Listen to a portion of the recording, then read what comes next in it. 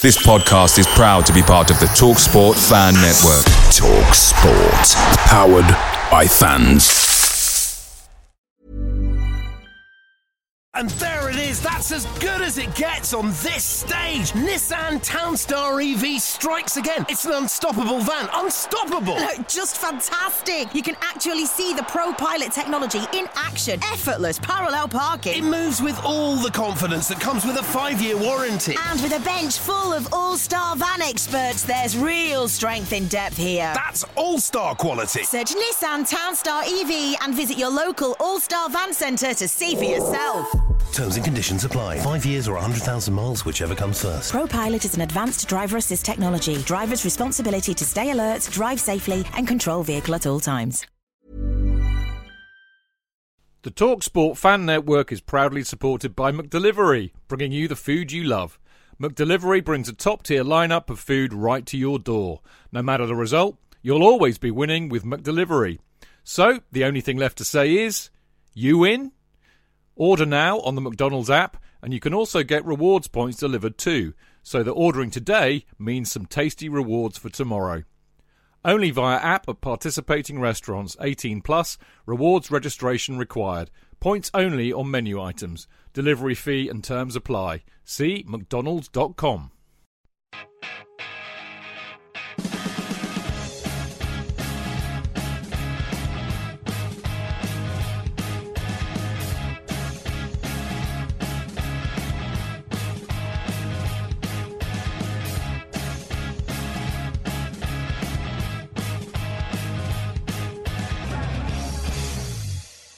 Welcome to the Chelsea Fancast Friday night preview show. Spot the deliberate mistake. It's not Friday. No, it's Thursday night. For various reasons, we're doing the show on a Thursday night tonight. But why not? You know, if you can get them in, why not? Well, that's what we're doing. And I'm Stanford Chidge, of course. And with me, as ever, the indefatigable European traveller that is Mr. Jonathan Kidd. Bonjour. Bonjour, mon ami. Ça va? Ça va? Ça va très bien, merci. Bon. I am back from La France. Wasn't there a oh no, Topov was Russian, wasn't he? Yes, he was. I was thinking he was maybe French in Pipkins. In Pipkins, no, he wasn't. Topov, no, he was Topov because he was on top of things. Oh right, I thought it's because he was Russian. No, he wasn't Russian. No, it's a long time ago that I watched it, mate. He sort of spoke like that all the time. So he wasn't Russian. He was not speaking in that way. There was nothing of that going on. Oh, well, you know, it's a long time ago, mate. You know, I'm a bit disappointed to see the meerkat still on because that's Russian, isn't it? Oh, yeah. Everything Russian's got to be banned, obviously. Yeah, you know. surely. Let's ban that. Yeah. Anyway, how are you, dear boy? You travelled well. You were at Lille last night. A bit knackered. It was fun to go and see. Yeah, I like seeing us winning away, and very good second half, as we'll talk about. Yeah. Mace, fantastic second half. It was just it's tiring. It's getting to the ground and getting up there, and then they kept us in for an hour. And did you sing Chelsea Alouette as it was in France? It wasn't actually sung by anybody. I was very disappointed. Everything else was sung, and Tuchel came out to do an interview, and of course was serenaded, and then came to the side of the pitch and did huge fist pumps and. Just generally being unbelievably exuberant in front of us. And it's great. So who have we got on the show with us tonight, JK? Don't know. Who's this? I don't recognise this bloke, I have to say. I've not seen him for weeks. Well, months, years. Yeah. He's got a sweet beard, though. Sweet beard. Well, it's been so long since we've seen him, he's now grown a beard. He has. Here's a clue, listeners. Went to Mow Kings Meadow. How about that? Anybody? Any offers from Mixler? No? Yeah. Chidge has put his hand up. Yeah. It's another podcast. Yeah. Well said. Went to Mow Kings Meadow. And it's run by Dean Mears. Hey! Dino, how are you? Evening, Chidge. Evening, JK. Very good to be back. Feels very homely to be back on the show with you both. Oh, sweet. It's very lovely to see you, mate. We have missed you. We know that you have good excuses, like you do actually have your own podcast, and you've also got a very young baby, which I know is hands full 24/7. So, you all right? Doing well? Yeah, doing well. Much better. When women's team went on a bit of a break. Things went a bit manic. Felt a bit out of sorts, but things seem much better now. Good. Well, I'm glad to hear it. Well, it's really good to have you on the show because it's about time we had a natter with you. So I'm very glad to see you here. That's it. No, there's no more people. The journalists have got the night off, and basically Middlesbrough don't really like them much, so no opposition view. No, I just didn't have the time to find one. That's the honest answer. But the lineup for tonight is going to be: we're going to talk about the Lille match from last night. We're going to have a quick update on what's going on with Chelsea in view of the sanctions. Lots to talk about there. And in part 3, we are going to preview the Middlesbrough versus Chelsea FA Cup quarter-final, which, of course, is on Saturday at 5:30. So there we go. JK, we got this team selection completely wrong. Yes. Brilliant, I thought. I really laughed. I laughed my cock off, actually, when I saw the team selection. I thought, how can you bloody do this to us again, Tuchel? But 3-5-2 or 5-3-2. The real revelation for me was the fact that he had Kante, Kovacic and Jorginho in the midfield. And, of course, no Mason Mount, which, I always think is a bit, maybe, a bit of a faux pas, as it possibly proved. But what did you think when you saw the lineup? I thought it meant he was just there for a result. I thought he was going to try and contain it, and that's how it went until the very soft pen. One of the things that held us up that we got wrong was we didn't know Dave would be back. We didn't know Dave was fit. I put him in my team. I thought we put Ziyech. I put Ziyech there. But I put him in my team. But did you put him in? And Alonso. How far away were you from it? Just because of the midfield, then? Well, I didn't go 3-5-2 or 5-3-2. So there were still only a couple of players out. Yeah. Whereas I had Ziyech in and I had Mount in, so I was. I suppose I had a couple of players out, but they were different players. Nobody thought that Mount would be out, but he set it up to control the game, and the consequence was up until their penalty. They hadn't had a single shot. No, exactly. No matter that every single time they got the ball and ran down the pitch at great speed, which is what they had a couple of tricky players. That bloke Jonathan David's a pretty decent player, the Canadian. But the crowd went absolutely mad. Big crowd, well up for it. Well up for it. They have a ridiculous setup downstairs below the away fans of 3 blokes who sing songs and clap at them with a megaphone and with a megaphone and a drum. And of course, one of them, what I loved was the fact that this bloke, about 3/4 of the way through, and it was still 1-1, decided that he would give us his vocal skills with a couple of the songs. And of course, he can't sing. Awful. And yet still insisted on singing la la la, but I'm doing it better, la la la la la la la la la la la la la la la la la, except he's going la la la la la la. It was awful. And everyone, as I said in my fan bite, some bloke next to me could not stand it any longer and said, "Just shut up, just completely lost it. Shut up, you wanker, shut up." It was so funny. I love that. Well, I can understand that too. I mean, Dino, we could say he was being overcautious. We could say he was being sensible. Of course, everybody's got 20/20 hindsight, haven't they? I mean, it's interesting actually, because in his post-match interview, Tuchel actually admitted that he may have made a tactical mistake by selecting, by having a setup as I don't know whether it was 5-3-2 or 3-5-2, but you get my drift. Would you agree with him? Well, he's got to be right because it's his team, but actually I thought it was quite sensible. I think it's a good word for the way the team set up. Lille obviously going to be up for it because they're 2-0 down from the first leg. The crowd was up for it. We were going to be up against it, and I thought it was a good way to actually control the game. I thought Kovacic had a few good moments in the first half, actually breaking through the press with the ball. One fabulous moment, wasn't there, Dean, where he seemed to beat about 4 men getting the ball. Absolutely fabulous moment, yeah. Yeah, and that's like Kovacic is one of his big skills when we're under press from a team that's trying to get up against us, is to break that. And I thought he did that well. And perhaps it was, Pulisic and Havertz maybe a bit too disconnected. That's what he saw was wrong, and Mount helped bridge that gap in the second half. But when you're 2-0 up in the first leg, the emphasis is all on Lille, and I thought it was probably pretty clever to maybe be a bit more sensible and have all three midfielders in there. Just focus on stopping them having attempts on goal. And as JK said, they didn't until the penalty. Yeah, well, that's absolutely right. Sorry, JK. And I mean, they looked. I mean, they pressed a lot. They had a lot of energy. They were a lot better than they were at the Bridge. I'll give them all of that. But they didn't really look like scoring until Jorginho has a brain. Was it a brain fart, JK, or was it unfortunate? I didn't get the impression of that. I thought it was unfortunate. I thought it was. It looked to me like he brought his arm down on it, to be honest. Well, I've never actually seen it. You were seeing it through netting as well. I'm seeing it through netting, yeah.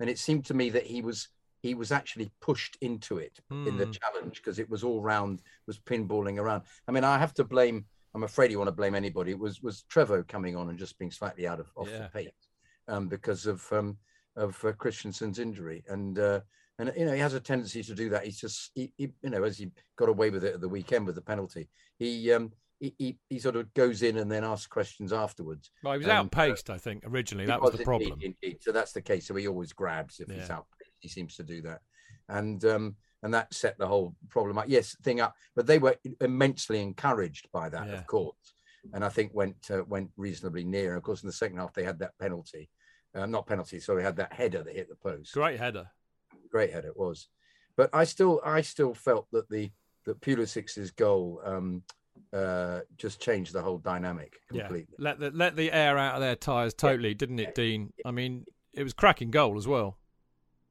Yeah, I think you could hear it on the. Well, I was obviously at home. You could hear it on the TV that they were silenced from that, and they had got their goal not long before half time as well. I think the 37th minute was it? Yeah, 39th minute. Yeah. Yeah, so they had all that enthusiasm going into half time, and it was a bit of a killer blow for them, and obviously great for us to restore that, parity between us and them. Pulisic I thought was excellent in that position just behind Havertz, and a really good finish from a tight angle as well. And again, a Jorginho assist, which was nice. Was there a Jorginho assist, Dean? I'd completely not noticed that. I let him know that I was going to be on this Thursday, so he's done 2 in a row for me to come on the show with. Yeah, I mean it was. Let's not fuck about here. I mean it was a great assist to Havertz, wasn't it? On I don't even remember what day it was now, Sunday, and it was a lovely pass. I mean, it was a lovely pass actually, outside of the foot, beautiful pace.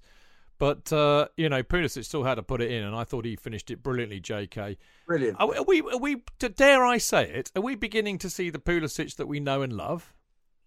We didn't see that for the first 44 minutes when I felt but to be fair to him, I think he needs Mace to help him out actually. I think the whole team needs Mace to help them out, to be fair. And I didn't think he was involved, but if he's going to score a goal like that, you can. It's the Jimmy Greaves moment. You forgive the fact he's done nothing else for the half. I thought it was a fantastic goal. Absolutely inch perfect, just creeping in, and it was a complete game changer, that goal, because they're all right, they're enthusiastic in the second half, but they're still 2-0 behind, and then Mason came on, and the energy was absolutely brilliant. He was great, Mason, second half. Changed the game, I think. I also felt that the pace was also very much pushed up. The momentum was pushed up through having him on. But no, my fault. I didn't realise you hadn't finished, but. Dean, a couple of questions for you. Let's pick up on what JK was saying about Mason Mount. I'm a massive Mason Mount fan. I'm a fanboy, in fact, actually. But what I can't understand, it seems to be a perennial problem at Chelsea, even under Tuchel, actually, is that we quite often, not all the time, but we quite often start too slowly. The ball is moving around too slowly, and we can all see it. Everybody can see it. And then Tuchel clearly has a go at them at half-time, occasionally makes a tactical tweak like he did against Lille. He brought Mason Mount on, and suddenly the ball gets pinged around a lot quicker and we look far more effective. I can't understand why they have to go through this process first. Why can't they just start like that? It's probably a case of feeling out what the opposition are going to do. I wouldn't like to say too much on what Tuchel's thinking, but I'm guessing the players are out there and he's said to them at the start, if they press here, we're going to play here. If they press there, we're going to play there. So they'll have to work out what they're supposed to be doing with the ball. And I think he sees that on the touchline much quicker than they see that on the pitch, which is why he obviously... It's why we have managers, isn't it, really? Yeah, and he likes to go mad on the touchline because he sees... And I think he understands the game so well. If he was on the pitch, he'd probably be one of the best players on the pitch because he can see the game so much clearer than anyone else, which is probably the case and why they can then move it a bit quicker because they've got that instructions. And I think it's a case in modern football where players seem to be overcoached and micromanaged, and they're not sort of left to their own devices too much anymore.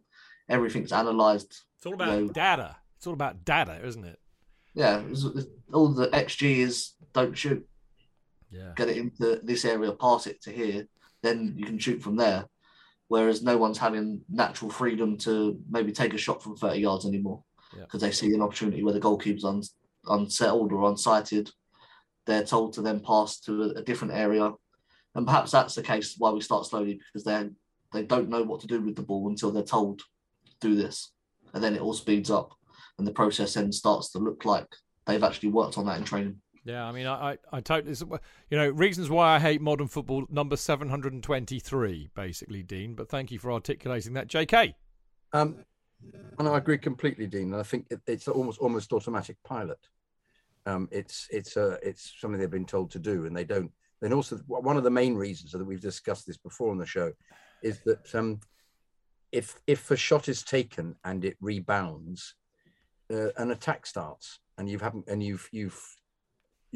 put your players forward to deal with the attack, and you're not in a position to defend in the same way. And it's that kind of business. Everybody has to then, you rely on Rudiger or whoever of the back three to mop up for you, but they're always chasing somebody who is at huge pace taking the ball down the pitch. So I think that's one of the reasons why the ball is played to the wing so often rather than taking the shot. Or if the shot is over the bar, it's considered wasted. And it almost needs to be, you think they would learn to shoot so that it will hit bodies and then deflect in, because that's what frequently happens, isn't it? A lower shot that doesn't hit a leg, that then come straight out again, or hit a head. It's a kind of middle thing where it hits an arm and goes in, which I would have thought they could teach that, couldn't it? They could get them to learn that in training. But the default is to play right to the winger, to put some kind of drive something in that takes the opposition by surprise, not necessarily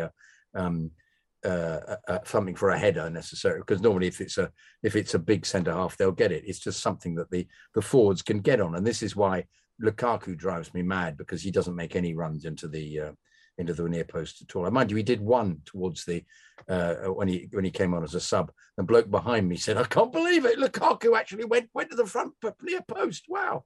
But it's so a bane really of modern football, of this drilled in idea that the ball mustn't be shot and wasted. But there is I don't think he's in Mixlr. I haven't seen his name yet. But if the delightful Mr. Stick was in here, he and I would be having a massive row about this on Discord, because he would be saying, and I'm in the Mr. Stick role here, but he would be saying coaches like Tuchel absolutely thrive on stats and data, and they could show us a spreadsheet which proves that they're right, that actually using a bit of flair and breaking out from the normal pattern is very, very wasteful and results in no goal chances or no goal creation, and they would say that they were right. I would say that that's got fuck all to do with football, but what do I know? He wants them to be brave at the same time, though, doesn't he? Well, I know, but that's a contradiction in terms, Your Honour. Conflict, absolutely. I do.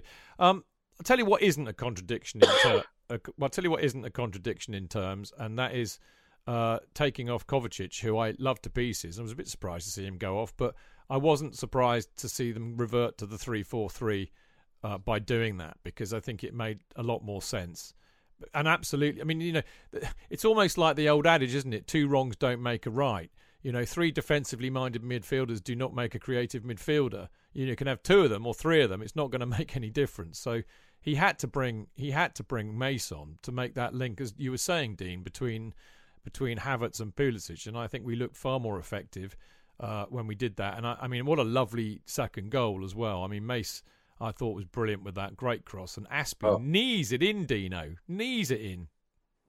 Yeah, it was actually a great finish by Asby. I know it come off his knee. That was beautiful. I think he meant it. Did mean it. Yeah. Absolutely. Put his leg in to get that angle on the ball as it come off him. And yeah, as for Mount, that was, a very good role for him, I think, in this 3-4-3 where he plays in between the front line and the midfield, almost as I wouldn't say a 10 exactly, but more of an 8, really. 8.5. Yeah. Where he's able to. You know what we'll call that, Dino? We'll call that the Fellini role. Do you want to know? You're looking absolutely. Jonathan knows, but explain to Dino why we're going to call the 8.5 role the Fellini role. It was a film by Fellini. Federico Fellini. Federico, one of the great Italian filmmakers. Yes. Is it in black and white? Of course. Do you know what, actually, Dino? He wasn't just a great Italian film director. He was a great Italian film regista. He was. You like a bit of regista, don't you? Oh, I love it. One likes a bit of regista. Yeah. So there you go. A bit of a film cultural joke for you all there, folks. We do everything on this show. But no, I mean you're 8.5. I think you're kind of right, aren't you? I mean I'd like to see him in the midfield, actually, in a midfield 3, because I think, actually next season, before all the shitstorm came off, I'd have been very happy to see eventually a midfield of Rice, Gallagher and Mount. Then you've got 2 number 8s and a rock solid defensive midfielder, because I think you only need one if you're Chelsea, to be honest. But there you go. But Chidge, what role is Kante playing then? Well, as I said, eventually, when we No, pension the triplets off, And I meant yesterday, because he still drives forward with the ball and sets chances up. So he's not exactly a defensive midfielder. No, I totally get that point. I mean, Kante is just such an outlier, isn't he? Because he's brilliant. There's 3 of him. He was great again. He was excellent. He's the engine room and all of that. But I think I think this is the trouble that we get. I'd be interested to hear what you boys think about this analysis. But I think this is the problem that we get with Kante and people's analysis of him. If you look at each constituent element of his game, it's really easy to pick it apart and say, oh well, other people do that better. There are better creative midfielders than Kante. There are better, perhaps, sole defensive midfielders than Kante. There are better passers than Kante. You can keep going on and on and on, deconstructing his game like that. But actually, the thing is, when you put him all together, there's nobody better at what he does. And I don't think most people really understand completely what he does. So what do you think of that analysis, Dean? I think that's why they call him the Kante twins, because he plays as a 6, he plays as an 8, he plays as a 4. He can do all those jobs in one. Whereas you need 3 other midfielders to do all those 3 roles on the pitch. And that's why he's a bit of a cheat code for Chelsea to have, because Tuchel can change the way the midfield sets up and what they do just by instructing Kante to do one thing or the other, or doing it all at once, as he often loves to do. Yeah. There's a reason why he's one of our only world-class players in recent years, because he can do multiple things to a very high standard. As you said, they're better passers, there's better creators, but there's nobody that can do what Kante does. And I think we really struggled to replace him, although I do believe in Gallagher for a long-term replacement for Kante. For Kante, yeah? Yeah. I kind of agree with that. I mean, I think it'll be eventual, and I don't think we'll get Rice now, unless whoever buys us has got pots of money and they want to make a bit of a statement and just pay stupid money for him. But I mean, I'd be very happy with a midfield 3 of Rice, Mount, and Gallagher. So a number 6 and 2 8s works perfectly for me, And I think that will, because we've been saying it for yonks, haven't we? We don't have any midfielders who can score. I genuinely believe Mount can. I just think he's having a bit of a duff season by his standards, and we know Gallagher can. So that'll have 2 midfielders who can score you goals, and we know Rice can score the odd goal as well. So I think that would be wonderful for us. The last thing I wanted to say really about the game, JK, a bit of a Chidge meh moment. Yeah. Tell me about Christensen getting injured again. Yes. Am I being a bit hard? I mean, I know it was a horrible foul. The guy should have been yellow carded. He did a Harry Kane on him. He did a complete Harry Kane. The referee was a bit poor, actually, in terms of foreign refs. He led a lot of falling over. He penalised a lot of their falling over when it wasn't a foul. It's that same thing again of they seem deceived by any kind of minimal contact. And I suppose if somebody's running quickly, the slightest nudge is going to set them off. But on some occasions, you thought there wasn't any contact there at all. And he didn't seem to have a relationship with his linesman. Nothing was given by the linesman. To answer your question, yes, it's a shame.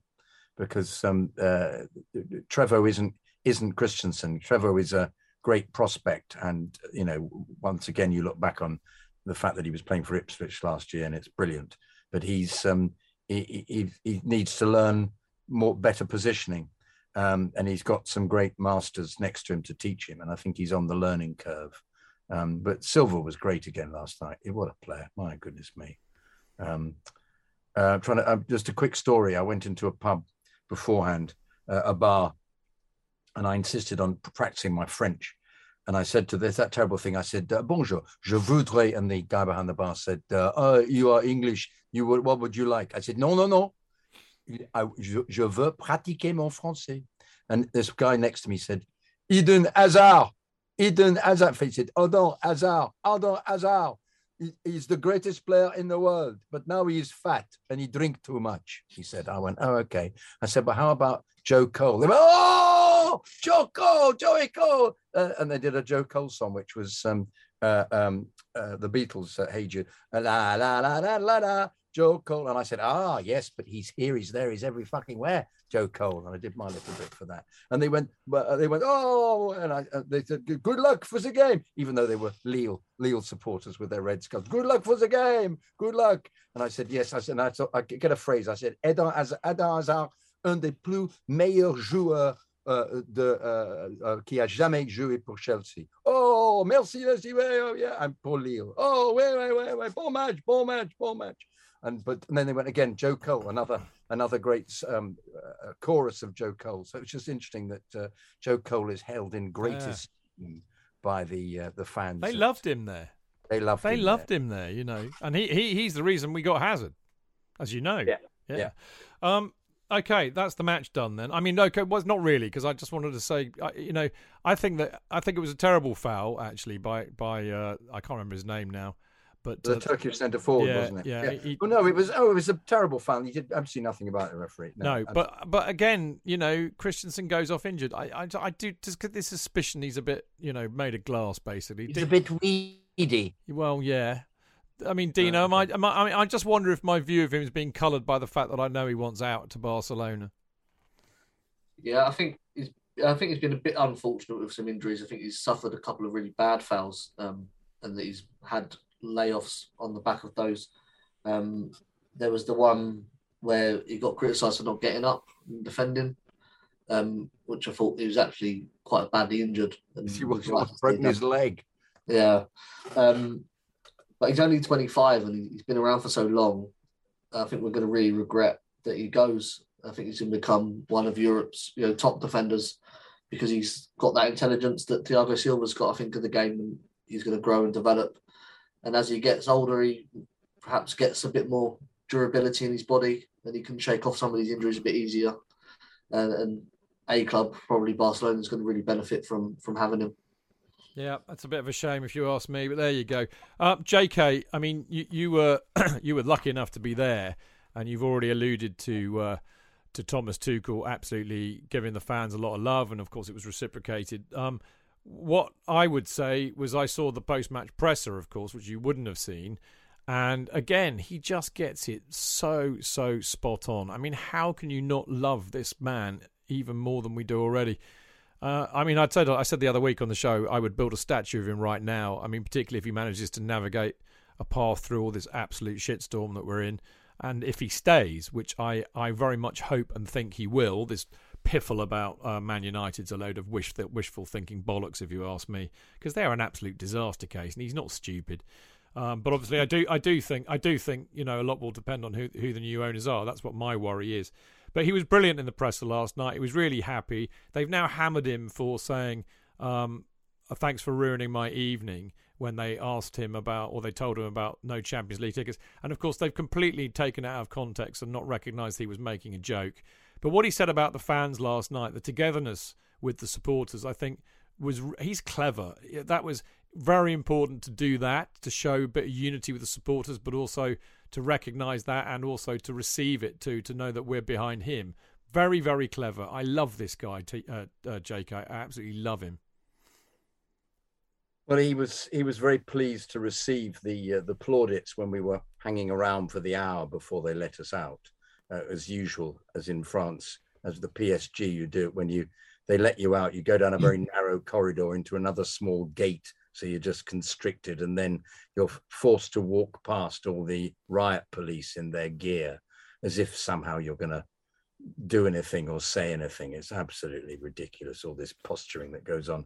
But he did an interview, as did Pulisic. They appeared to be the only two doing interviews, and his name was called, and he just did masses of fist pumps and got us all going, and did that thing of, he cheered and put his hands up as if he was cheering, and the love for him was absolutely fantastic, and his responding to us as well was great. So yeah, it's he's one of the great managers, and he's highly appreciated and loved. I mean, I know it might sound a bit stupid, Dino, but you know me, I never shy away from saying anything stupid. But it's possibly a bit too early to say this, and he hasn't won as much as Mourinho, certainly. Hasn't really won as much as a lot of other Chelsea managers, to be honest. But I just think potentially this guy could be the greatest manager we've ever had. There's just something completely different about him. Yeah, I think he's in the conversation already, and we've absolutely struck gold with him becoming the manager, especially after having Frank and his connection with the club and the fans. Probably the most difficult time to take over a club as manager, having on the back of a legend losing their job, and the way he's been able to get the fans on side, understand the culture of the club, has been excellent. A lot like Jurgen Klopp and Liverpool are a marriage made in heaven. I think Tuchel and Chelsea are exactly the same, and they both understand how to work on elements of that culture and fan base and eke that extra bit out of the fans to help support the team. And everything we're going through is only going to make that bond stronger. And, as you said, he's not won as much as Mourinho, but he's a totally different character, and I don't think he will. He's not going to implode, is he? Yeah, he's not going to throw away what he has with us at the end. That legacy, he's not going to throw that away by only caring about himself, because he's shown that that's not who he is. But this is why the Manchester story is so stupid, because they don't know the man in the way that we've been introduced to the man in the year that we've had him as a manager. He's not doing it for his own glory. He's doing it because he likes the environment, he likes the players, and he keeps going on about he loves the atmosphere, the winning atmosphere about the club. He loves that in a way that he said it's ingrained in the brickwork, this whole thing of winning, and he absolutely loves that. And he's set up in London with his family. I mean, so I just despair of the speculative shit that some journalists come out with. It's like clickbait, isn't it? It's just to create something. I mean, it undermines us as fans, and I think that's what a lot of people are trying to do at the moment. I was so intrigued by this idiot who had waited for us, all the Chelsea fans had waited for an hour for us to come out just to shout out, "Get back to Russia, get back to Russia." That's to all of us as we were going past, and was pointed out by the people I was with, just saying he's actually been hanging about for an hour to say that, because they've only just let us out, and yet here he is. So we're now, in some people's eyes, we're Russian, and they can't wait to we're sanctioned as well as Roman Abramovich. Should have shouted, "Get back to Vietnam." Hey, that would have been unbelievably knowledgeable about That's why you need me on away trips in Europe, mate. Colonial history. And I'm surprised that I knew that, but I wouldn't have summed it up so well. That's why you need me as your Batman on a European away, because I have an insult for every single European country just like that. I'd love that, Chidge. I'd love future. Can you wear a little outfit with a pillbox hat? Yeah, definitely. If you buy it for me, I'll be there. Yeah, I'd love to. Good. On that startling bombshell mic drop moment, we are going to go to part 2 in a second. But before we do that, quick shout out. Actually, JK mentioned this to me earlier, but the most important thing that you can do if you are a listener of the Chelsea Fancast and a supporter of Chelsea is, obviously, the first thing is you've got to listen to the Chelsea Fancast. That goes without saying, should do. But, of course, the second most important thing you could do at the moment, given that the club is in the deep doo-doo, is to buy a Chelsea pitch owner's share. Yes, because if you do that, it means that you will have a share of the freehold of the stadium, and also the CPO owns the name Chelsea FC. And of course, originally it was set up by dear old Father Christmas or Captain Birdseye, depending on your perspective, Ken Bates to us, in order to protect the ground from being sold from beneath our feet to rapacious property developers at any time in the future. And if you care about Stamford Bridge being Chelsea's spiritual home, then you'll buy into this, literally, hopefully, because the shares are priced about 110 quid for an electronic share, all the way up to about 173 quid for a framed share signed by a Chelsea player. And as I said, it's really important we do this now, because we are about to be under new management. New owners are coming in, and it's most likely that whoever we get as a new owner will be a consortium of investors. Okay, now the clue is in the name, investors. If you invest in something, you expect a return from it, and that return usually has to be equal to the investment or more than the investment that you put in. So they ain't in it for the shits and the giggles and the glory. They're in here to turn a fast buck. And Chelsea are sitting on probably one of the most valuable bits of real estate in the country, nay Europe. So they won't think twice about fucking moving and selling the ground for a healthy profit, and this will stop them. So there we go. That's why it's important. Go to Chelsea's main website, chelseafc.com, search for Chelsea pitch owners and apply for a share. You will not hear from the CPO for a while. You might wonder what on earth is going on. They are swamped with share applications at the moment, and they really are finding it hard to cope with. So just be patient. Pay your money. You'll get your share. Don't worry. All right? The third thing you can do, of course, is buy CFC UK, because it's the best fanzine out there. Me and Dean agree, because we write for it, JK. Can I do a fourth? Yeah. Could I have a shout out for David Bartholomew, who was very lovely to me at the end of the game? And I said I'd give him a shout out. And also Ollie and his dad. I've forgotten his dad's name. Ollie, who was works at Envy, and they both were excellent as well before the game, greeting before the game. And they love the fan cast. Just wanted to say they really love it. Who was that at Envy? At Boys a Runner at Envy's a post-production house. Right. No, I know Envy. I used to do my editing there. Oh, did you? Okay. A boy called Ollie, and he's a Chelsea fan, and he was. They were both immensely friendly and complimentary about the show, Chidge. So, nice one. And I'm sorry I've forgotten your name. I took a picture of it, which was a bit crap. I think the owner of Envy is a big Chelsea fan. I've got a mate who's a very old friend of mine who's a Chelsea fan. He's one of the sound mixers there, and the guy who owns it, I think he used to own Blue, who were called Blue Post Production. Chelsea, absolutely. I used to work there. Yeah. Well, I used to run London Post, which were kind of rivals of Blue. Yes. Yeah, but I should have really worked at Blue. It would have been more appropriate, wouldn't it? But much more appropriate. You could have called Blue Posts at London. No, the Blue Post is one of my favourite pubs in Soho. Yeah, of course. There's always a link. I got fired from them after 2 years anyway, so I don't like to talk about it much. Oh, okay. No, I probably deserved it, really, but there you go. Anyway, yeah, CFC UK, you know what to do. Go and buy that too. There's a relatively new copy out now. Buy it from the stall, or better still, if you can't get to the match, then you can subscribe and you can get it sent to you in the post. Go to fanzine@cfcuk.net if you want to do that. It costs you 16 quid a year if you're in England. 35 quid if you're in Europe, 45 quid if you're elsewhere in the world. It's much cheaper to get a PDF that will be emailed to you if that's what you want to do. We will be back in a minute.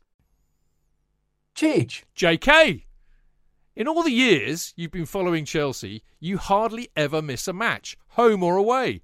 But how would you feel if you couldn't be there and it's not on TV?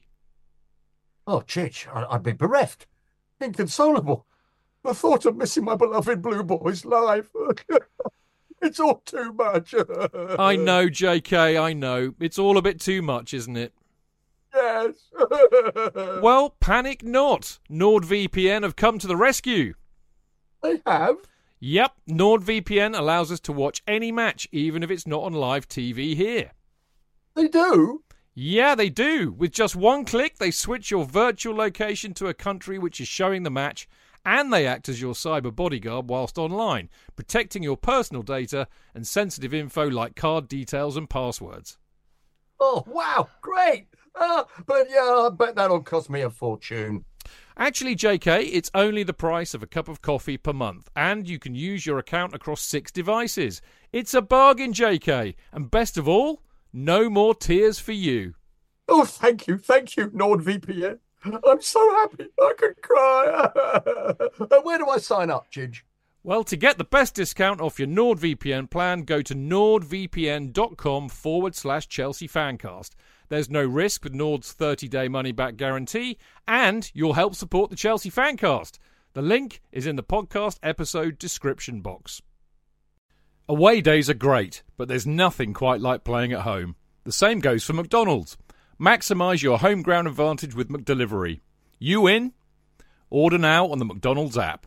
At participating restaurants, 18 plus, serving times, delivery fee and terms apply. See mcdonalds.com.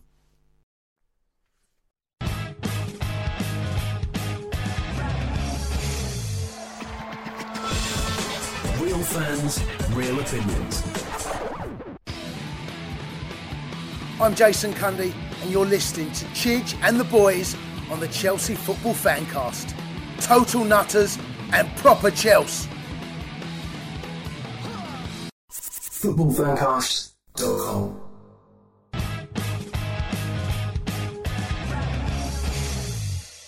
Welcome back. This is Stamford Chidge and the Chelsea Fancast, and it's the Friday night preview show, the Chelsea Fancast Friday night preview show. And it's not on a Friday, no. Tonight it's on Thursday for various reasons I will not go into, but we're here and we're here to do business, as we always do. JK's with me, as always. Whoop, lovely to be here. And really lovely to see Dean Mears. We haven't seen Dino for ages. Good to see you, mate. Yeah, too long. Good to be back. It is indeed. Right. We're going to talk about the Middlesbrough Chelsea FA Cup match in part 3. So really, because there's so much huge news around at the moment, we've really got to kind of pick up on all of the stuff that's going on. The first of which is, of course, there are no... we had an allocation of 4,500 tickets for Borough, of which around 600, I think, have already gone to away season ticket holders. I never got one. I was told I wouldn't get one, even though I'd applied for it. No idea why. Well, you might have just not got one rather than got one automatically. No, I got sent a note saying your application hasn't been accepted. Not because of the away allocation being reduced. So I don't quite know. Consider I applied for it before the sanctions. I'm confused. Yeah, I'm confused because that shouldn't have happened. But bottom line is we've got about 600 going there, and they won't sell any additional tickets because the government think that Chelsea selling tickets means that all the ticket revenue goes straight into Abramovich's pocket, which kind of basically tells you how fucking stupid the government are. But then, hey, we knew that anyway, didn't we? So it's a real absolute shit show. Not helped by Chelsea's statement, more of which later, but they did retract that in the end. But the other news we had, of course, which we mentioned in part 1, JK, was UEFA have decided that we are not allowed to sell Champions League tickets to, well, what will be the next game, which will be the quarter-final, home or away. So I can't go, you can't go, even though you've already bought your ticket, incidentally. I do believe that the UK government, who of course are so clever to have worked all of this out, are going to be talking to UEFA about this to see if they can get that sorted out. But, I mean, what a fucking mess, JK. I'm pausing here for effect because it's just absolutely absurd. But I honestly think part of it is that they want to harm the club. That's their agenda. They would like the club not to be in the Champions League. It's an embarrassment for them. And they want to punish us. They've always wanted to punish us. They've always not been happy with the supposed upstarts that we are. I was intrigued that the Lille manager made that usual statement that the reason that Chelsea won was because they had £250 million of talent more available than he was allowed to pick. And he was a proper coach who tried to coach his players, whereas we had bought our way to success. And the more that people say this, and it's similarly this bizarre untruth that is being unfolded, that Abramovich is the sole reason for any success the club has ever had. That was even in The Athletic today, there was an article about an expert marketing man who said up until 2003, Chelsea were just a mid-table club. And you think, no, can you get your facts right, please? But it suits the agenda for us to be considered only successful since Abramovich came in. And I feel there's always we're all the examples of being cheated out of possibilities of trophies. I think there's always been a resentment about the club, almost similarly as with the Liverpool and Man United and Arsenal hegemony, getting in the way of that. The coming in and finding themselves, actually they can beat Barcelona. Oh, actually they've become major players in this, and it destroys the equilibrium that has been set up, allegedly, financially interfering as well with what's going on. And it's no surprise to me that they're trying to punish us, because this seems to be the major view. I mean, a purist might say, yes, but you're tainted by his association with Putin. You deserve all you've got coming to you.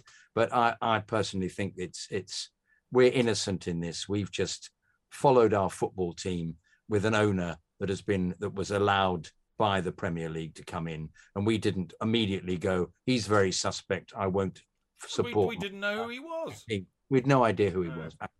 Absolutely. So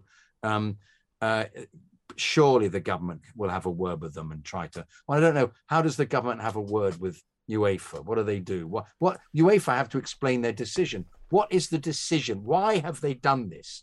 Why are they doing this? Are they saying because of the EU sanctions that were imposed this week? That's what precipitated it. Right, and the fact that he's been thrown out of Israel as well. Yeah, so yeah. Everybody is. They're just ramping it up, aren't they? Really? I have to be honest and say that this is. I smell the whiff of anti-Semitism here. Actually. That's a good point. Do you know the origination of the term to scapegoat? They got a goat. No, it's got nothing to do with a goat or the goat. And they scaped it. No, it comes from I'm sure it comes from Middle Eastern culture, but it's about big Jews being harassed and kicked out of wherever they were living, and actually what people did was they would cast their sins onto this poor bloke who would be off on his donkey. They would almost literally put them on him. And, I wonder if there's a bit of that going on. I mean, there's certainly a lot of scapegoating. I mean, he's the perfect scapegoat for everybody's ills. Yeah. Because they can't have a go at Putin. They can't go to Ukraine and shoot Russians, which is what they maybe should do. They have to get their anger and their guilt about not being able to do anything about it onto a very convenient target, which is Roman Abramovich. But by association onto us as well. And that, absolutely, because we are also an easy target, because we are, again, far more visible than he is. And also we respond, which adds more fuel to their anger, because they can say, how dare we, make any justification for this? We should all go and shoot ourselves now in shame, actually. In fact, we should all go and dress naked in Parliament Square and set light to ourselves because of the shame of it all. I like the naked in Parliament Square. I knew your fucking eyes would light up the minute you said naked in Parliament Square. But that's kind of where we are. It's like bloody, it's like the Middle Ages with witch hunts, mate. It's ridiculous. Yeah. But I'm afraid it's human nature, and we are where we are. Trouble is, Dino, it's having tangible effects, isn't it, in terms of how we support our team. And I mean, I think Jonathan might have a point about it being a bit of a kicking, deliberate kicking, because, the government could have easily set up a different kind of escrow account to make sure that ticket revenue didn't go to Russia, all sorts of things like that, Dean. Yeah, well, the thing about Abramovich, if sanctions, you can say, okay, yeah, he's got links to Putin, so he should be sanctioned. The sanctions need to affect Roman Abramovich, and since 2003, how much money has he taken out of Chelsea? Not a lot. Minus 1.5 billion. Exactly. So he's not having any effect of this sanction other than the team that obviously he loves is feeling the effect of it. And it just amazes me that British taxpayers are losing their jobs because of actions of Vladimir Putin. And Chelsea were the team, one of the only clubs that led the COVID response and didn't furlough staff and made sure everybody got paid. That was out of Roman Abramovich's pocket. The NHS was funded at Stamford Bridge through the hotel and the meals. That was Roman Abramovich's money. That was good money then, bad money now. Like you said, the finances of Chelsea Football Club rely on Roman Abramovich to pay for it. So if we sell tickets to Middlesbrough, he's not having any of that money because it's paying for the running of the club. They can see the finances quite clearly every year where the money goes. He's not making no profit. The only ones that are suffering are us. And it does lead to what JK says about, bias against Chelsea. You look at, I think he writes for The Guardian, doesn't he, Jacob Steinberg, celebrating in the chorus of Roman Abramovich, which wasn't true, didn't happen. Every other writer at the game said that didn't happen, but he's gone in with that premeditated bias against Chelsea, probably written that line before he got to Stamford Bridge and had that in his match report ready to use to kick Chelsea with. And you see it from everywhere. And like at Lille, when the fans outside saying, hurry to go to Russia, back to Russia, that all this focus on Chelsea as a whole rather than the actual problem, which is Vladimir Putin and Russia, is crazy. And you've got to look at the government, the oil they spent. They've given money to Russia for oil and energy, and the money that the MPs received from their Russian friends. Even the one, the Labour MP that's called out Chelsea a few times and has become quite famous on the back of this, is best friends with the son of a Russian oligarch. And that has been proven to take money from Russians, even though he said that he never did. So, sanction Abramovich, okay, he's got links to Putin, so let's do that. But let's make sure that the ones that are feeling the effect are Vladimir Putin and Roman Abramovich, because I'm guaranteed that Putin's not sat discussing that Chelsea have got no fans going to Middlesbrough this weekend. Right, it's sorry, Dino, go on, finish, mate. No, that was it. Yeah. Sort of that anyway. Yeah, I mean, it's either deliberately obtuse of the government or deliberately manipulated by them. But you wanted to come in, JK? No, I just wanted to correct a piece of information I'd been given. I was told that Abramovich had been refused entry by in Israel. In actual fact, this isn't the case at all. I was told by a Jewish friend who's got relatives in Israel. In fact, the reality was that he's left of his own accord. So this is Jonathan Perez, the great Jonathan Perez. Hello, Jonathan. Hi, lovely. Jonathan. Your message. Love Jonathan. We do. He's written, it was incorrect. Roman wasn't kicked out. He left of his own accord. His private jet was only allowed to stay on the ground for 24 hours, but he can return to Israel whenever he wants because he has an Israeli passport.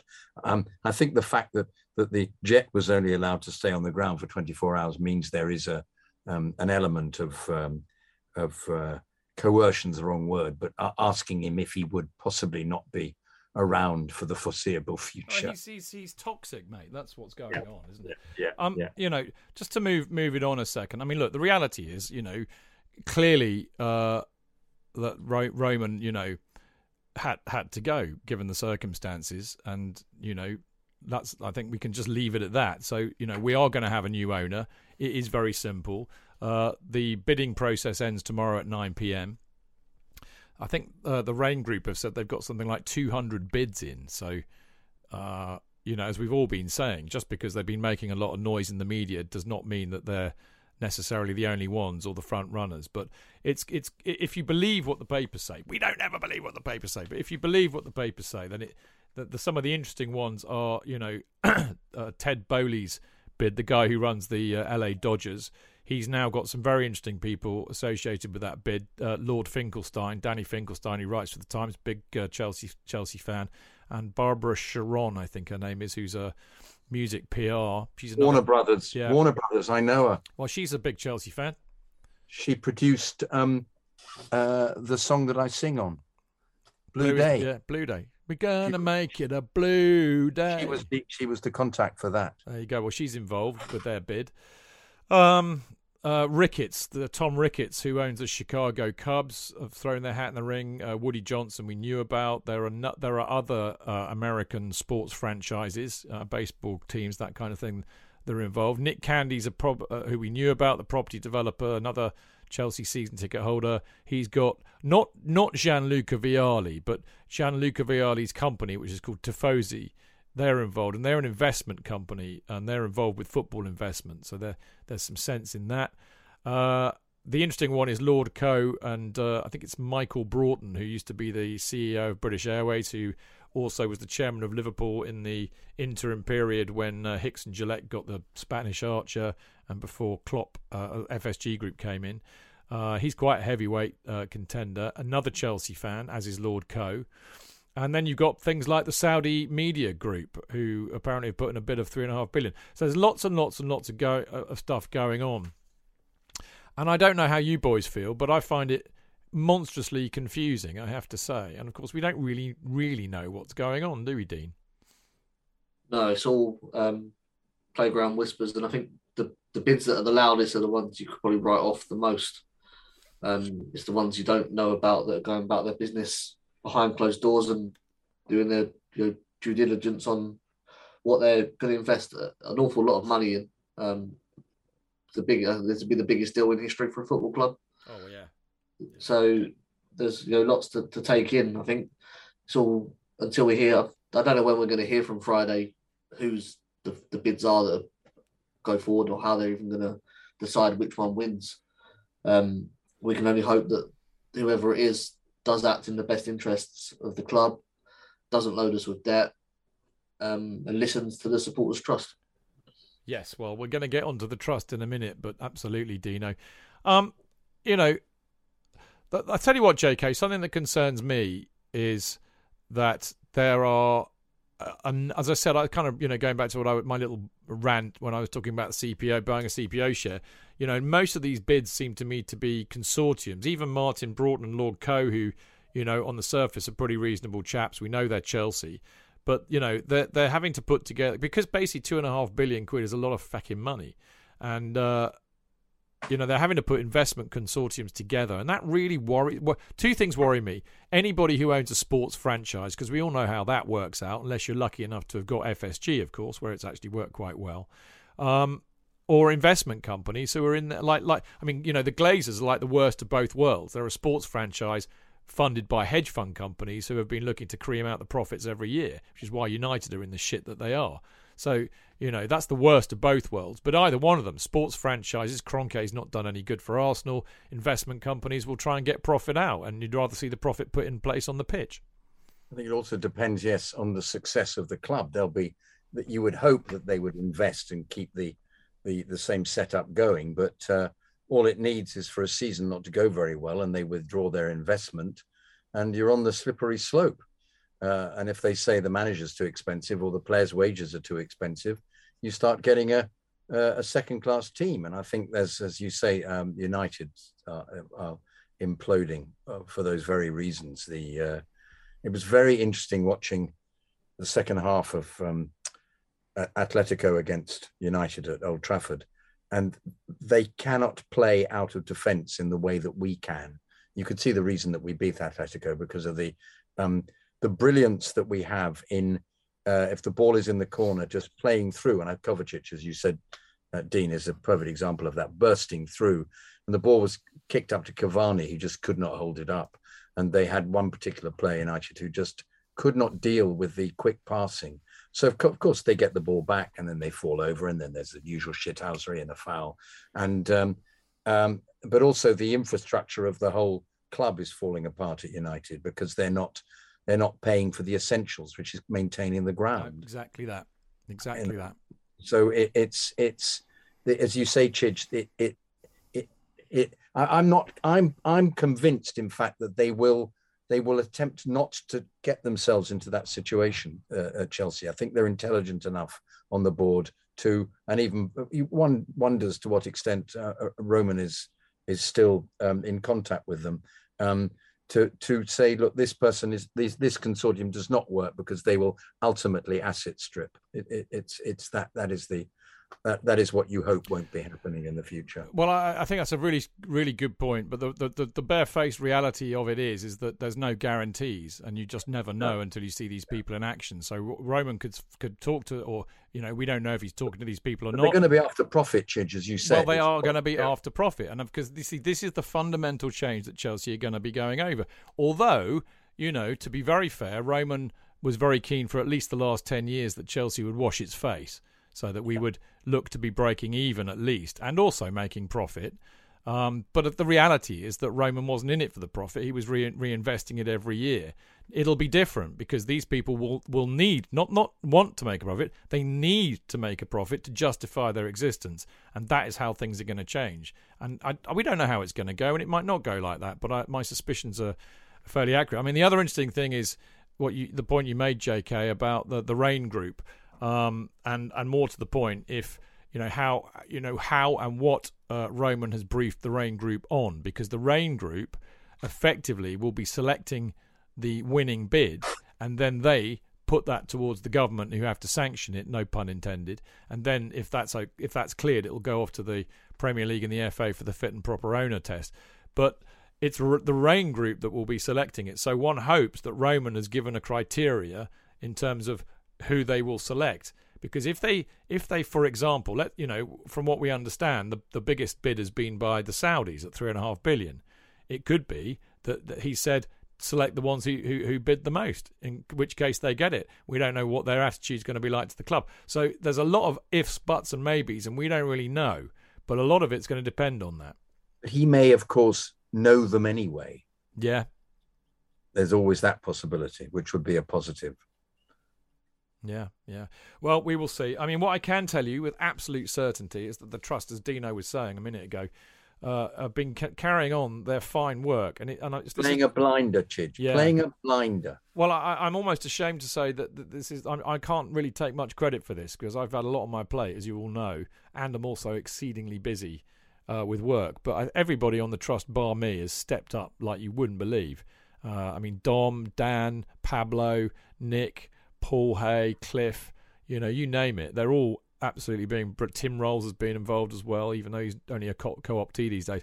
I mean, they've all been absolutely brilliant. But Pablo and a couple of them, and Dom, has been really driving the strategy on this. And I think the latest development I can tell you, I mean, there's been lots of things going on. I mean, obviously, they've put a statement out on Chelsea's statement, and I think we're quite instrumental in getting Chelsea to retract it, actually, about the Borough tickets.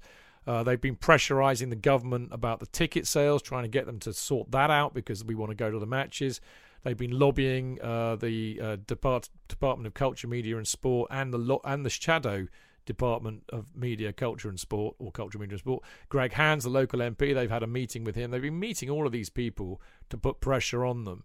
And of course, the key aims remain the same. And actually, you may have seen this on Twitter. I hope you did. Or if you're a member, you may have also seen it. But they basically have written an open letter to all of the bidders. So hopefully this will get in front of the bidders, and we're working hard to make sure that happens, and hopefully also have conversations with them. But the open letter was basically very much like the statement that they made originally. So, getting the 8 million balance of the loan to the CPO waived, getting the fan-led review recommendations implemented, particularly the Golden Share and the Shadow Board, continuing to support Chelsea FC Women and the Academy, basically making sure they have constructive dialogue with the supporters on issues of supporter interest like ticketing and stadium development, basically building on the key legacy of the Chelsea Foundation's community work, and also making sure that they don't try and go back into the European Super League or anything like that. So the kind of things that we all feel very, very strongly about and want to make sure don't happen when we get a new owner. And of course, as I said, they kind of rounded it up by saying that they want to actually meet any of the bidders before they put the bid in, and certainly after a winning bid has been announced, so that they can work with them to make sure we try and get some of these things. So make sure that you support what the Trust are doing. Follow them on Twitter or Facebook or whatever the social media platform happens to be. Join the Trust as a member, of course. It only costs you £5. And you do get to kind of have a say in shaping what we are doing policy-wise. But I mean, if you're on social media and you see their tweets, retweet them, comment on them, get it circulating, because the more noise we make about this as supporters, the more we get heard and the more we get listened to, and the more we get heard and the more we get listened to, the more likely we are to get what we want. And I think this is particularly aimed at any of the podcasters and big bloggers who listen to this show, and I know a few of you do. You have a massive part to play in this, because a lot of you have got a lot of followers out on social media, people that we might not reach, just as the Supporters Trust. So if you do podcasts about it, get some of us on to talk about the issues, because we understand it, because we're shaping them. Get us on as a guest and we'll talk to you about it. If you know, if you don't do that, and I hope you do, just comment about it yourselves. Read what's going on. Read what we're saying. Retweet it. Mention it on the shows. Get the message out there and keep that message consistent. You know, go to the open letter that we put out to the bidders. That it's all in there. And failing that, the very succinct 4-point message that we put out the other day. You know, keeping the CPO, getting the golden share, and talking to the supporters. Very key messages. So we need everybody's help to do that. And some people's silence is deafening. That's all I'm saying. Anyway, we will be back in a minute.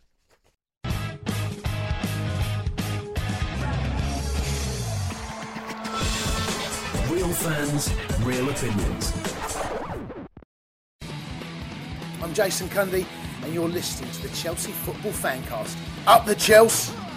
Footballfancast.com.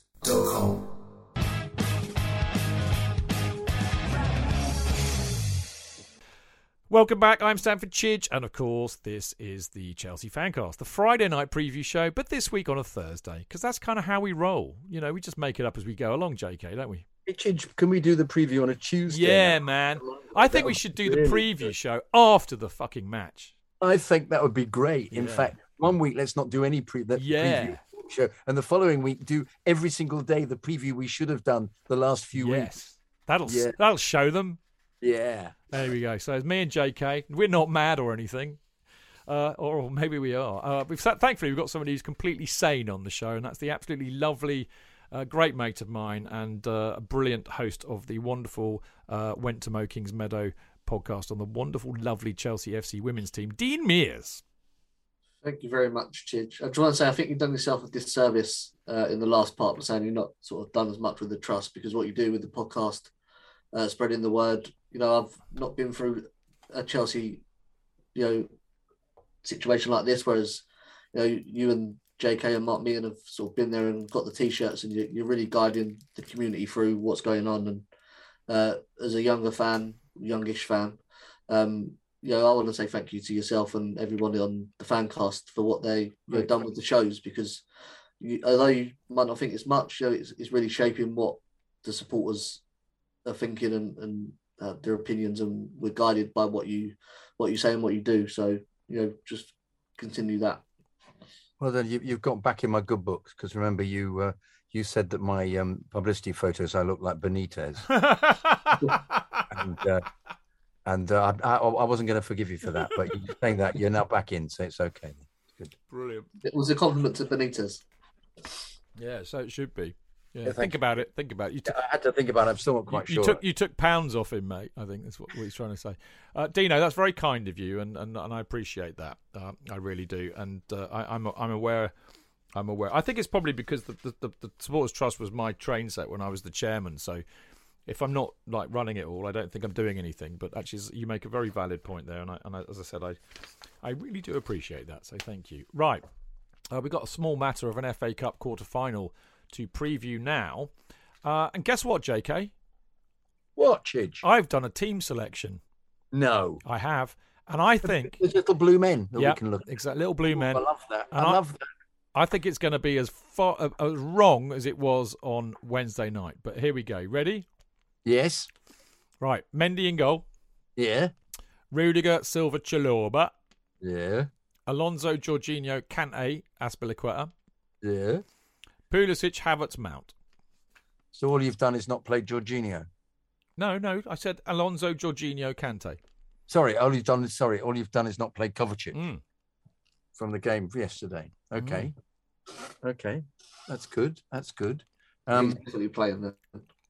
Yeah, probably. I mean, look, here's the thing, JK. That's the team I would pick, because I think that's our best team at the moment. Yeah, I agree. And our best system. But there are so many variables in this. Like, will Tuchel think? Have we got any injuries? We don't know. Are they knackered? We don't know. Will Tuchel try and use it as an excuse to play players who haven't played for a while because it's the FA Cup? Well, in other words, will he not take it seriously? We don't know. What do you think?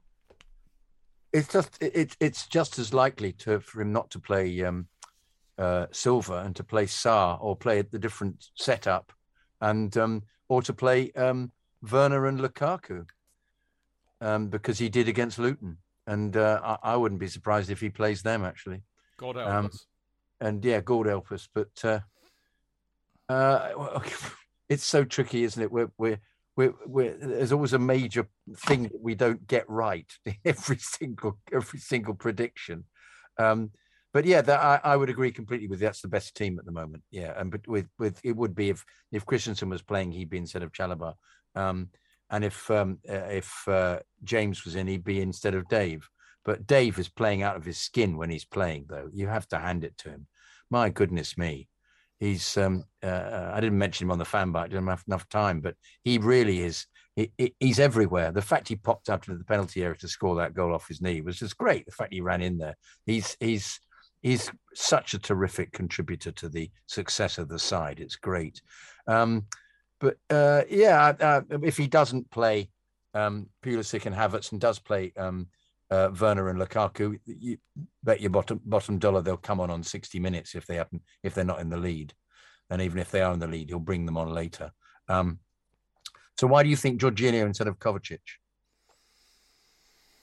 Yeah, that's a good question. That's a good question. Yeah, I don't know. Maybe because Kovacic came off.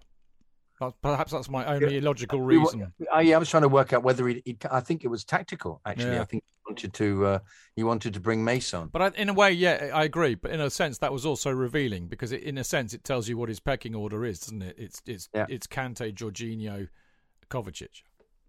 I don't know. He might start with Kovacic and I don't know. I don't see that. Was he thinking I could rest him as well as bring him Mount? What do you think, Dino, about that? What do you think?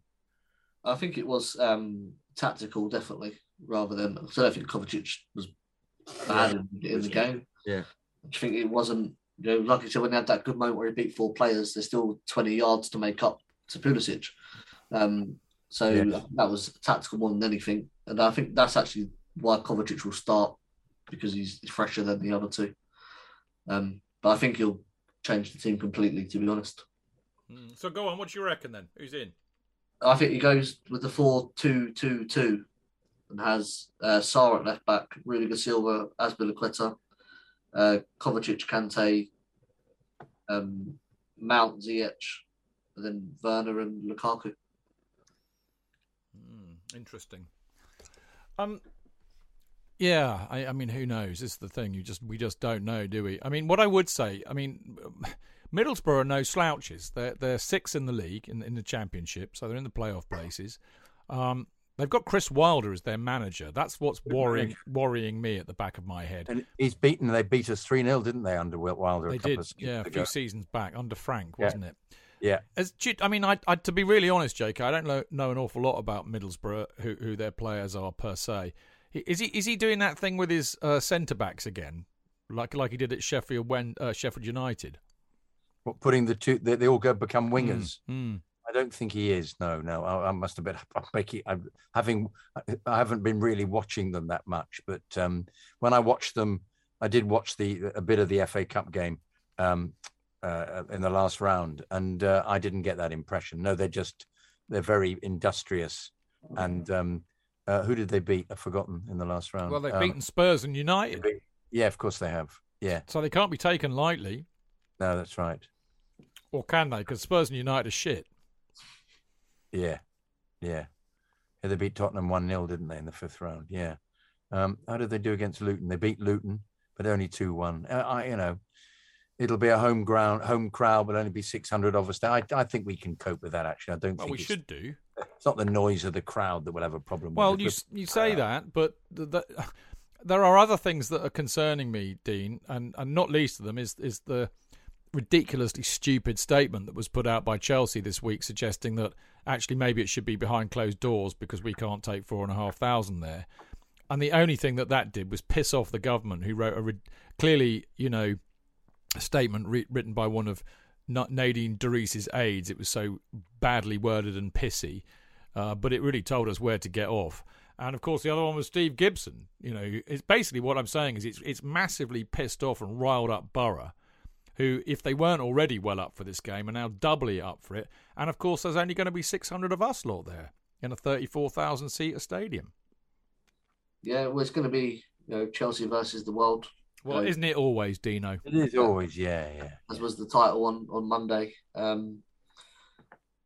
going to have to play. I think it's going to help that we've just been to Lille and there was a good atmosphere for them and their support was right behind them. It's going to be very similar on this game. Well, the crowd is going to, everyone's going to want to get one over us and, get one over Russia for some reason.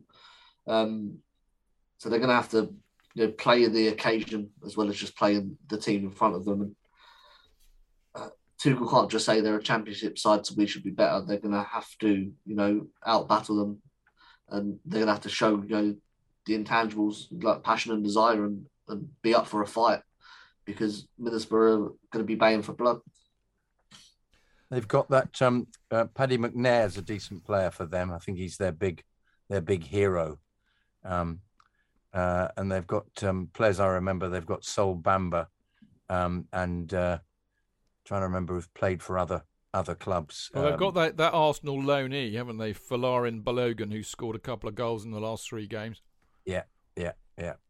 And Marcus Tavernier, I can't remember who he played for. He played for someone else as well. Matt Crooks, decent.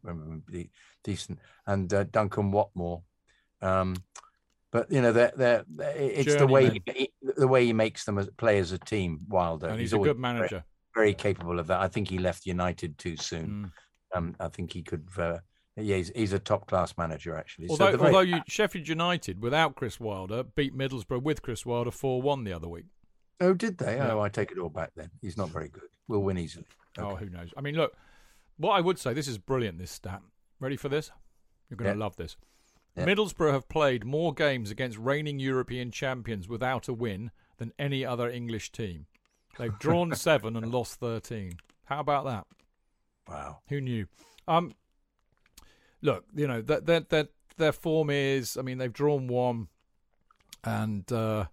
they've won all the others. No, sorry, I'm talking rubbish. They lost against Sheffield United, as I said. They drew against Millwall, but they've beaten Birmingham away, Luton at home, and obviously they beat Tottenham in the last round after extra time.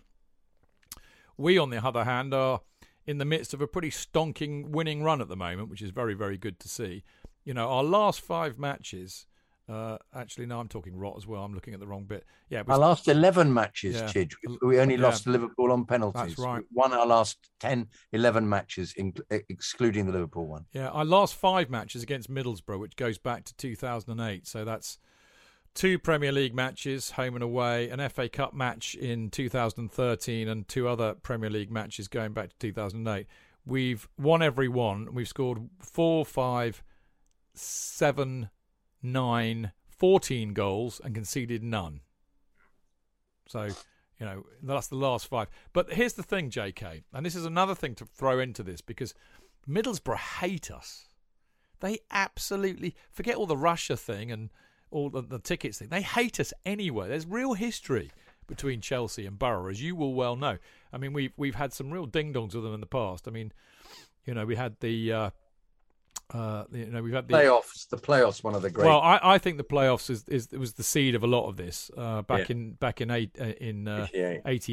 When the fuckers sent us down to back down to Division 1 because we stupidly couldn't put the ball in the net. We beat them in the Zenith Data in 1990. Got a bit of revenge there.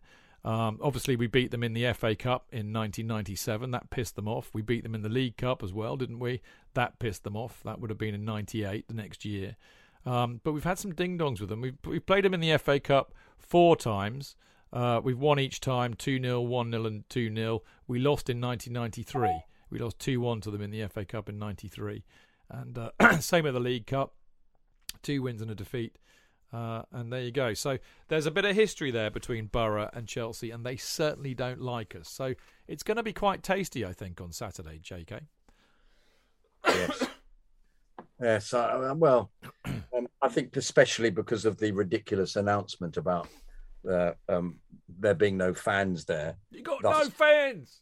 That's slightly ruining any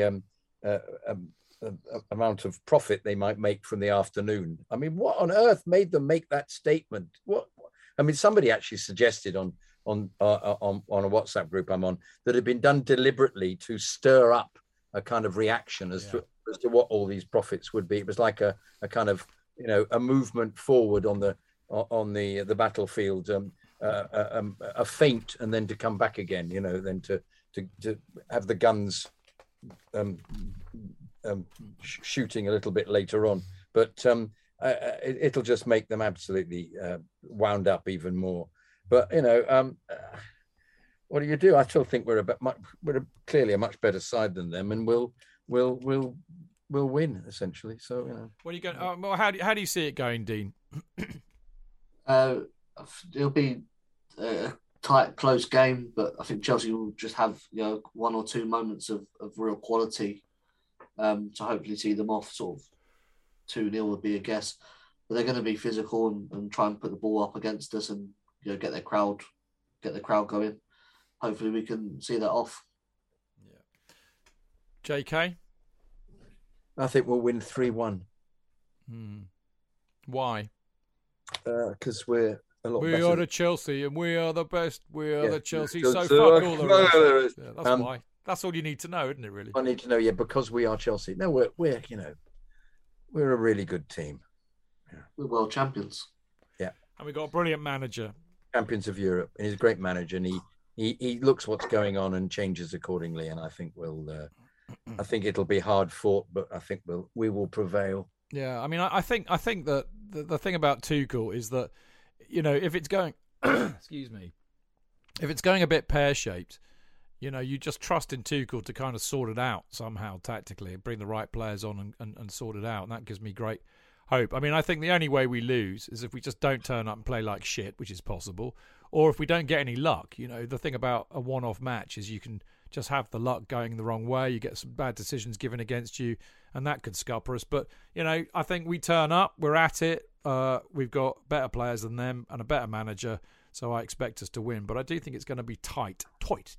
Unless, of course, there's a dodgy refereeing decision at the beginning and somebody gets sent off. There's always that possibility of changing it. But even then, I don't think we'd lose. Yeah. I think it would go down to pens. But you never know. You never know. You never know. That's the thing about a one-off game. But I think 2-1. I'm going to go 2-1. The tried and tested Premier League predictions, Fantasy League prediction of 2-1. So there you go. That's what I'm going to go. Hopefully that's what will happen. Well, hopefully we'll smash them out of the park and win by more than that and get through to another semi-final. I mean, I think it'd be really joyous and almost imperative that Chelsea reach the FA Cup final and the Champions League final because of all it'll boil piss like you wouldn't believe. But Chidge, we wouldn't be able to attend. No, but I don't care. I just want to boil people's piss by winning them. Don't you? But don't you think that would be absolutely bizarre going to Wembley with one end completely empty? Well, I think we should go anyway and just make a lot of noise outside. That's very good point. And then burn the ground down. Well, maybe not that. The FA would sell the tickets. You're absolutely right. So the FA would receive all the income. The FA would receive the income. Therefore, there would be a presence at the semi-final. Well said. But none of it would go to Chelsea. Absolutely. But that's what they were saying about the Champions League tickets. That UEFA could sell the tickets. But we've been. But that's we've been punished just for being. Yeah.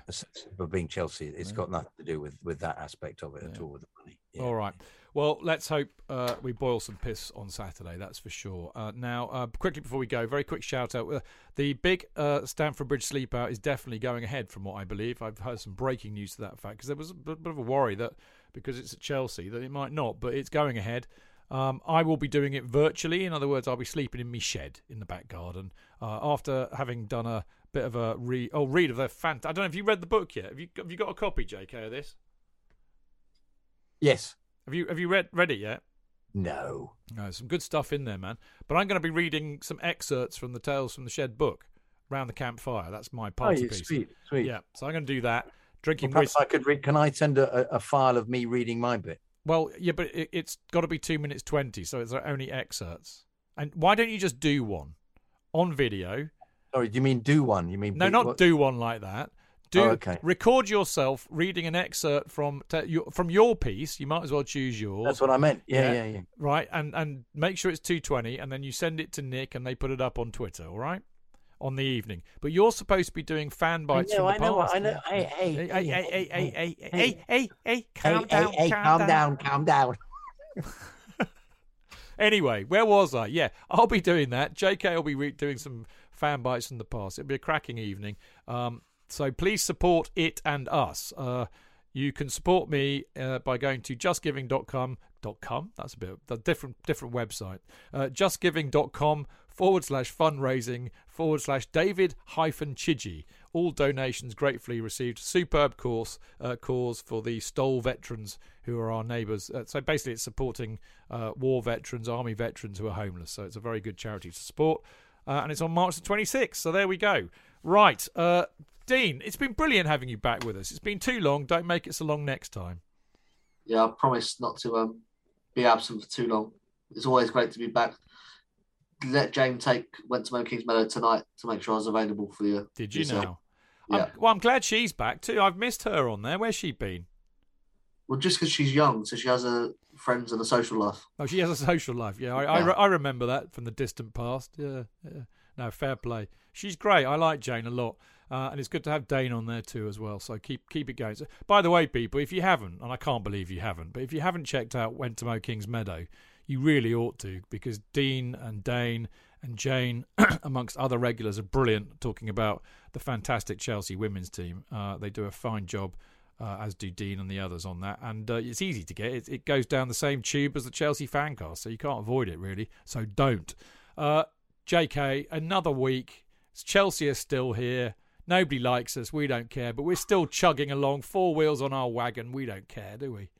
Well, it makes for an interesting time, doesn't it, really, with the all the prospect. No, but no other club's going through anything like this. And no other club at the same time is having the success on the field of still being played. Well, Liverpool are, and so but actually I'm talking bollocks. Liverpool and Man City are. Yeah, but they're not under the same duress as we are. No, indeed, having the same duress as us, absolutely. Yeah. So, but it's each day there appears to be a new twist, a new aspect of it, and meanwhile, you cannot help but enthuse about the excellence of the manager, who has been absolutely phenomenal during this period. Yeah, bloody here. Well, there you go. Right, been a lot of fun as always. JK and I will be back on Monday for the main Chelsea Fancast show at 7 p.m, of course, with Tony Glover and Martin Wickham, and we'll be looking back at the match against Middlesbrough. So there you go. Don't miss that. Now, thank you for listening. See you next week. Until then, keep it blue, keep it carefree, and keep it Chelsea. Up the Chelsea!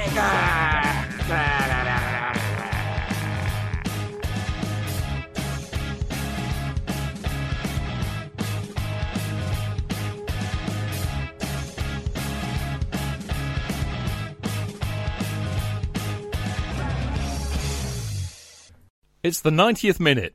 All your mates around. You've got your McNuggets share boxes ready to go. Your mates already got booked for double dipping, and you steal the last nugget, snatching all 3 points. Perfect. Order McDelivery now on the McDonald's app. You in? At participating restaurants, 18 plus, serving times, delivery fee and terms apply. See mcdonalds.com. And there it is, that's as good as it gets on this stage. Nissan Townstar EV strikes again. It's an unstoppable van, unstoppable. Just fantastic. You can actually see the ProPilot technology in action. Effortless parallel parking. It moves with all the confidence that comes with a 5-year warranty. And with a bench full of all-star van experts, there's real strength in depth here. That's all-star quality. Search Nissan Townstar EV and visit your local all-star van centre to see for yourself. Terms and conditions apply. 5 years or 100,000 miles, whichever comes first. ProPilot is an advanced driver assist technology. Driver's responsibility to stay alert, drive safely and control vehicle at all times.